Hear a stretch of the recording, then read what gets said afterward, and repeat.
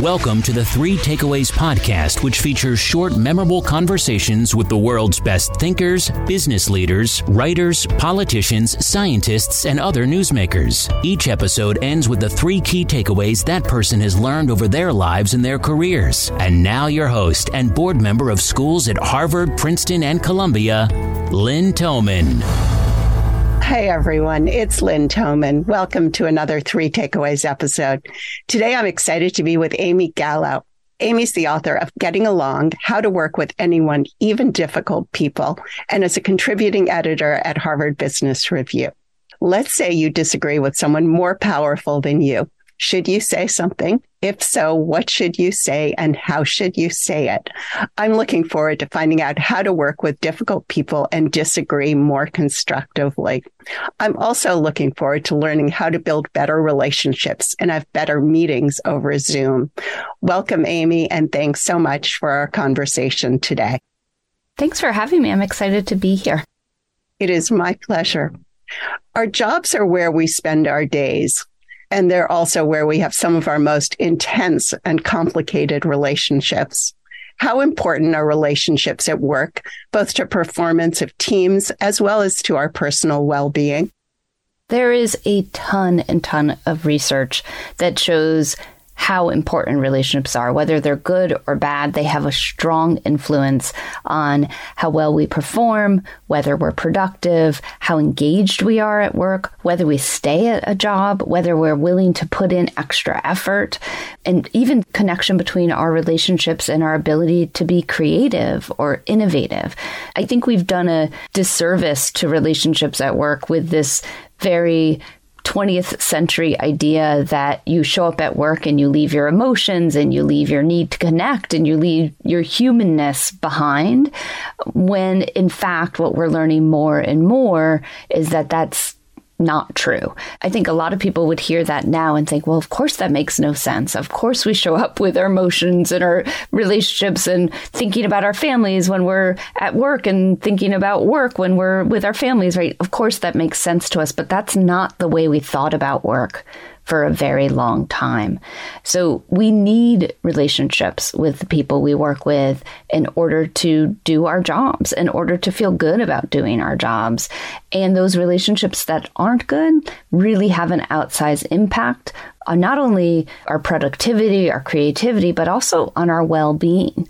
And so it pays to pay attention to your relationships, to tend to the ones that are good and continue to make them positive, but also to address the negative ones so that they're not impairing your ability to show up as your full and best self every day. And how important are relationships to the actual performance of teams? There's actually really interesting data about this. So one of the favorite pieces of research that I came across in working on the book is a team of researchers at Rutgers found that people who report being friends at work actually have higher performance reviews, indicating that they're not only performing better, but the perception of their work is stronger if they have friends at work. There's years and years of data from Gallup as well that show that people who report having a best friend at work tend to perform better. And there's another study, which wasn't specifically about work, but I think it really demonstrates the way that relationships can benefit us in taking on tasks. There was a research that looked at people who were at the bottom of a hill or a mountain and had a backpack on. They had to estimate how heavy the backpack was. Those who were about to climb the hill alone estimated it was much heavier than those who were about to do it with someone else. And those who were about to do it with someone else estimated it was heavier than those who were about to do it with a friend. So that relationship makes us even see challenges as less daunting than we would if we were doing them alone or doing them with people we don't have a relationship with. So interesting. We're all spending more time these days in virtual meetings over Zoom. Many people are hybrid. It's hard to build relationships over Zoom. What tips do you have for Zoom meetings and Zoom interactions, personal as well? I'm really focused on two things. One of how do we form relationships, which is what your question's getting to, but also how do we resolve conflicts or disagreements or slights or points of friction? And I think that goes to how do we form relationships or how do those relationships fracture? And one of the things about being in these Zoom meetings is we feel less human ourselves. And we certainly see others as less human when we see them as little squares on a box that we can easily shut off, right? We don't have to think about their feelings, their reactions, what the context is, where they are, whether they're stressed out, whether something's going on at home for them. We can just sort of have these very transactional relationships.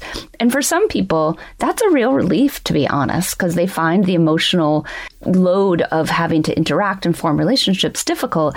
But ultimately, we really do need to find ways to connect, especially when we're not seeing someone in their full self and we're not having the benefit of in-person interaction. So there's a couple things I will say about making those meetings better.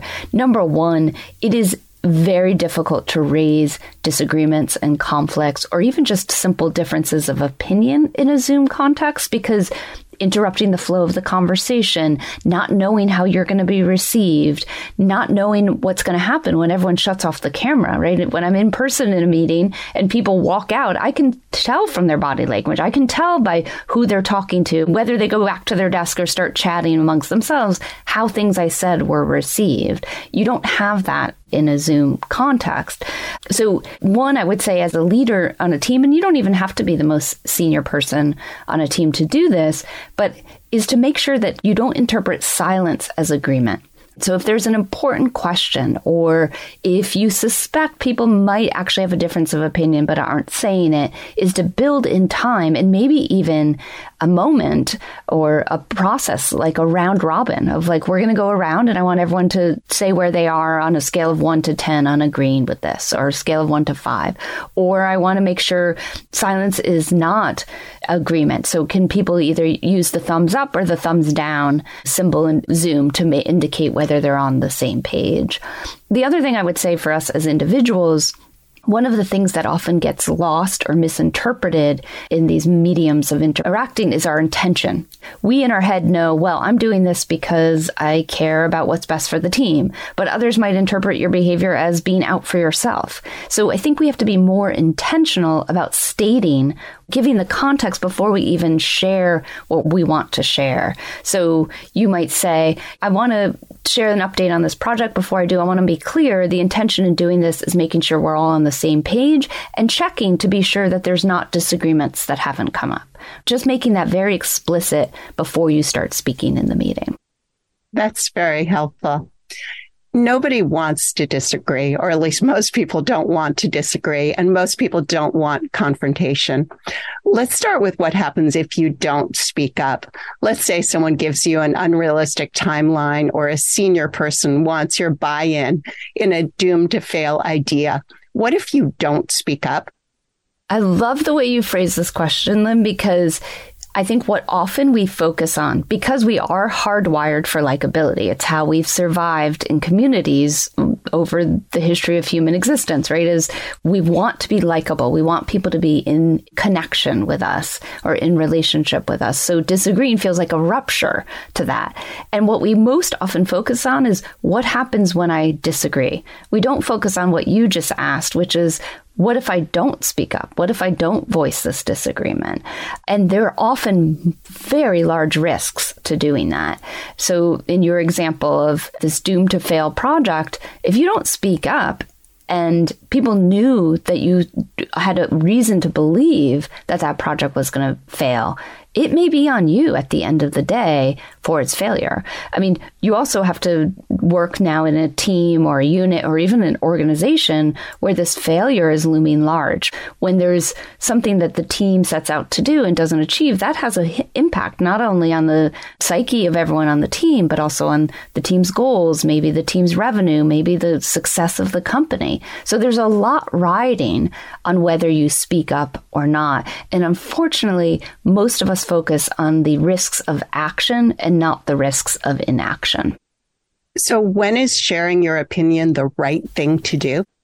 So I think you have to do that risk assessment that we were just talking about, of thinking about what are the risks of not speaking up? What are the risks of speaking up? Most often, the right thing to do will be to say something. It's just a matter of finding the right venue, the right way to say it. But there will be times where the risk is too great. You work for a boss who you know is absolutely not receptive to differences of opinion, who will retaliate. Maybe the culture is one where there's not much psychological safety. So speaking up will incur damage for you, either your reputation or maybe the opportunity to get a raise or a bonus or a promotion, or you might even be fired. That's a rare occurrence. But certainly if you develop a reputation as being someone who is disagreeable, hard to get along with, that's not out of the realm of possibility. So you have to be realistic, though, about what those risks are. And as I said, more often than not, speaking up will be the right thing to do. Does where you meet matter, whether it's in person or via Zoom? And what do you do differently if you meet virtually rather than in person? I think for a disagreement, especially one that you think might be a sensitive conversation, meeting in person is ideal. You'll get a lot more information from the other person in terms of their body language, just how they respond, both verbally but non-verbally as well. There's interesting research that shows we tend to have more empathy when we can look someone in the eyes, right? So you will incur their empathy as well as have more empathy for them if you do that. Now, of course, that's not always possible in today's world. So you want to try to find a medium that's as rich as possible. So Zoom would be better than obviously anything involving just text like email or Slack. And I think one of the things you have to remember is that in those lower, less rich mediums or lower fidelity mediums, one of the risks is miscommunication or misunderstanding. So you have to really try to compensate for that.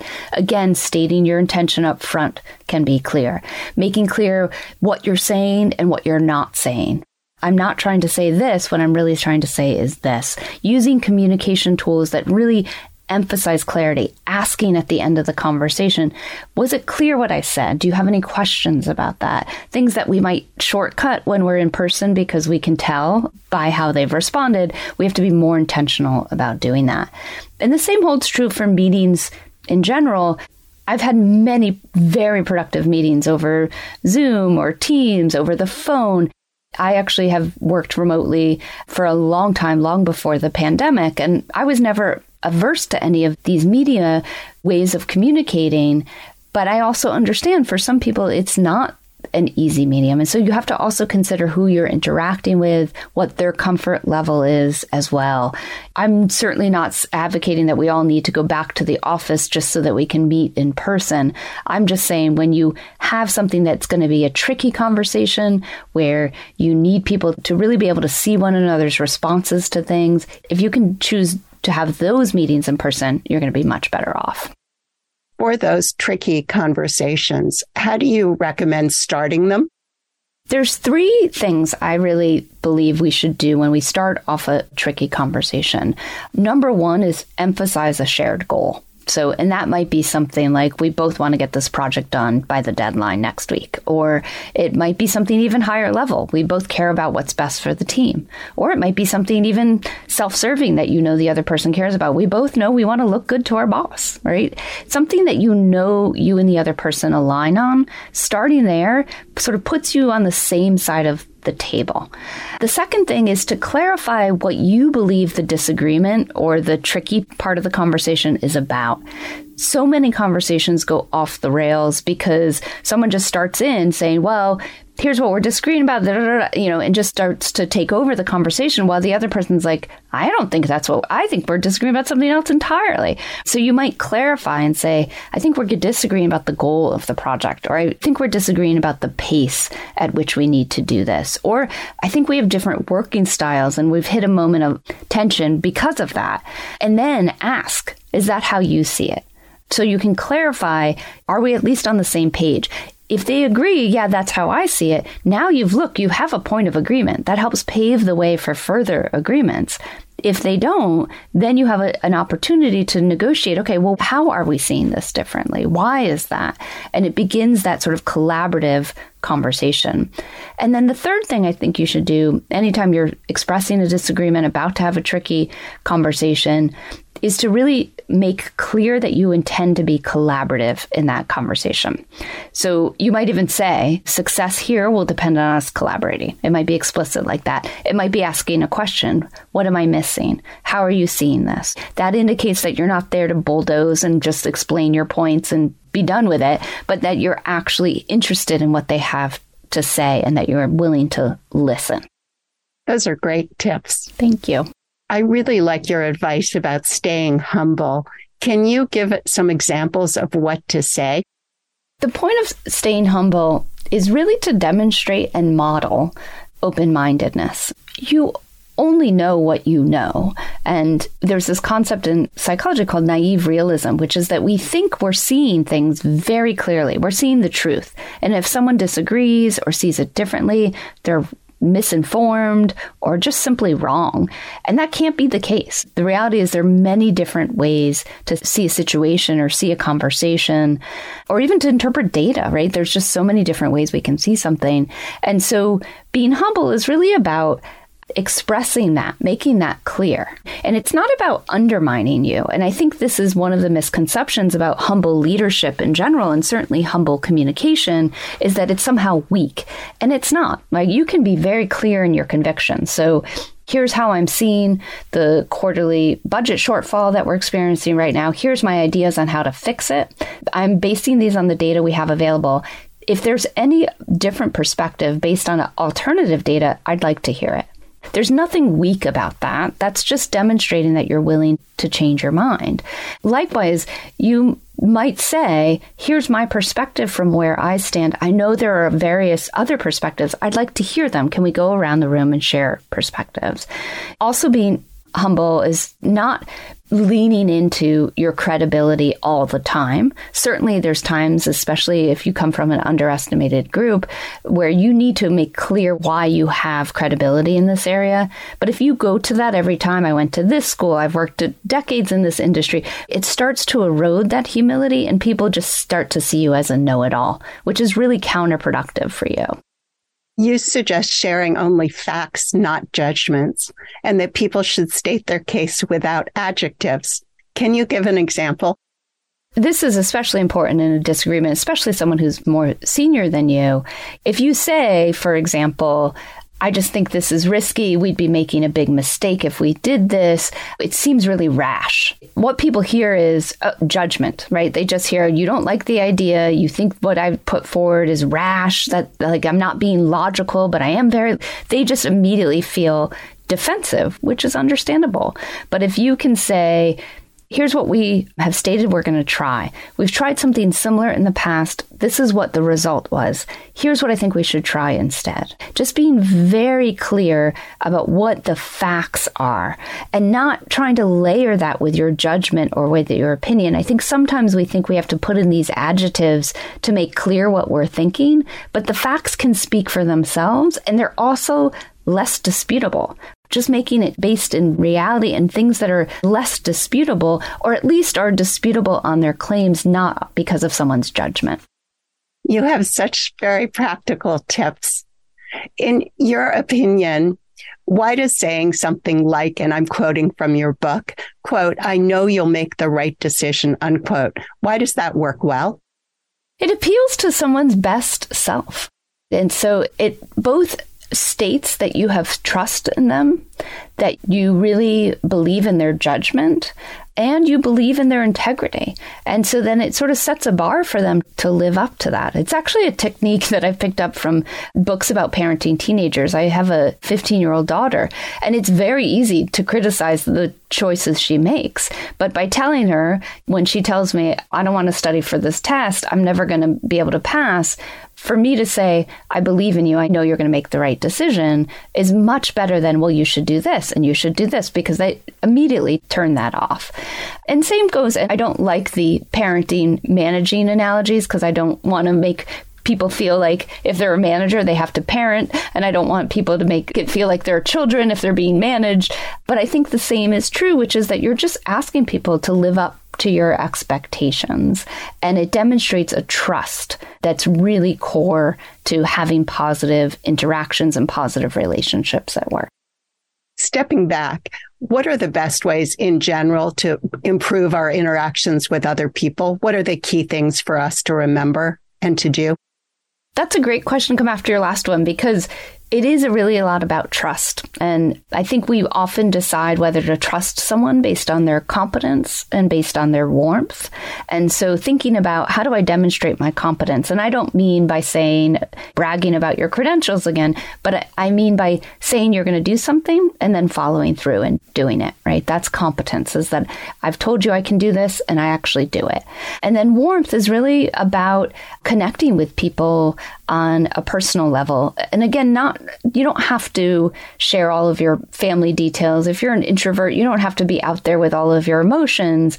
But even asking someone, how was your weekend? Engaging in something that they find interesting, engaging in a conversation about that is a way to form a connection. It could be a book. It can be a sports team.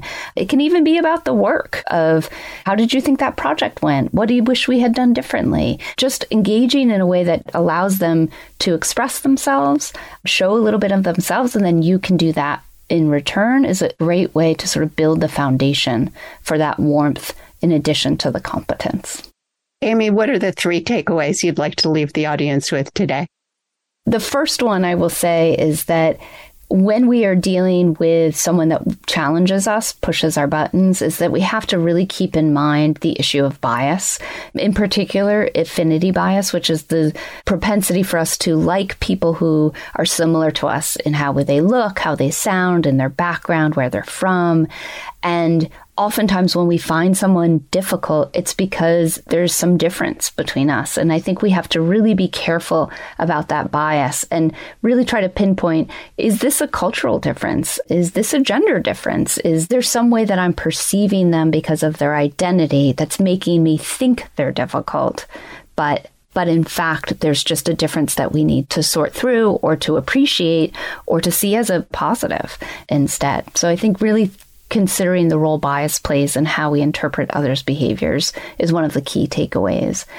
The second, anytime you're trying to transform a relationship, whether it's one that's really challenging or really difficult, or really negative, or even if it's something that's just not quite right in a relationship that's normally positive, is that I wish I could tell you there's like a 5-step process to making your passive-aggressive peer less passive-aggressive, or turning your pessimistic colleague into an optimistic colleague.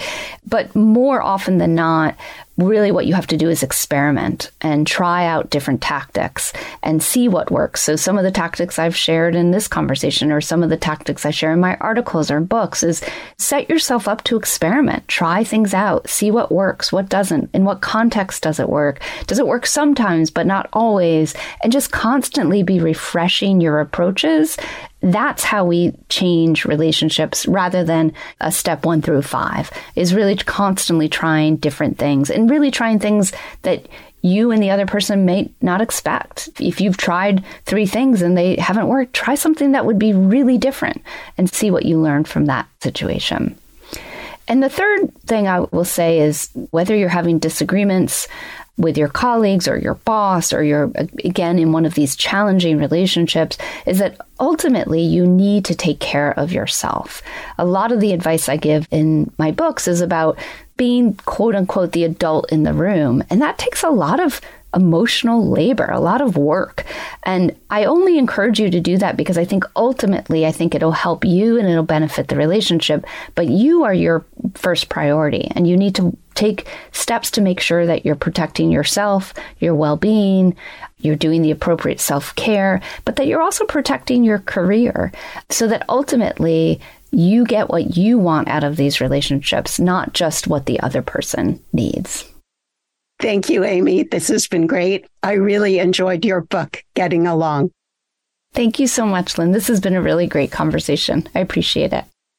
Well, thank you for all your work on Getting Along. For anyone who's interested, we have several great related episodes.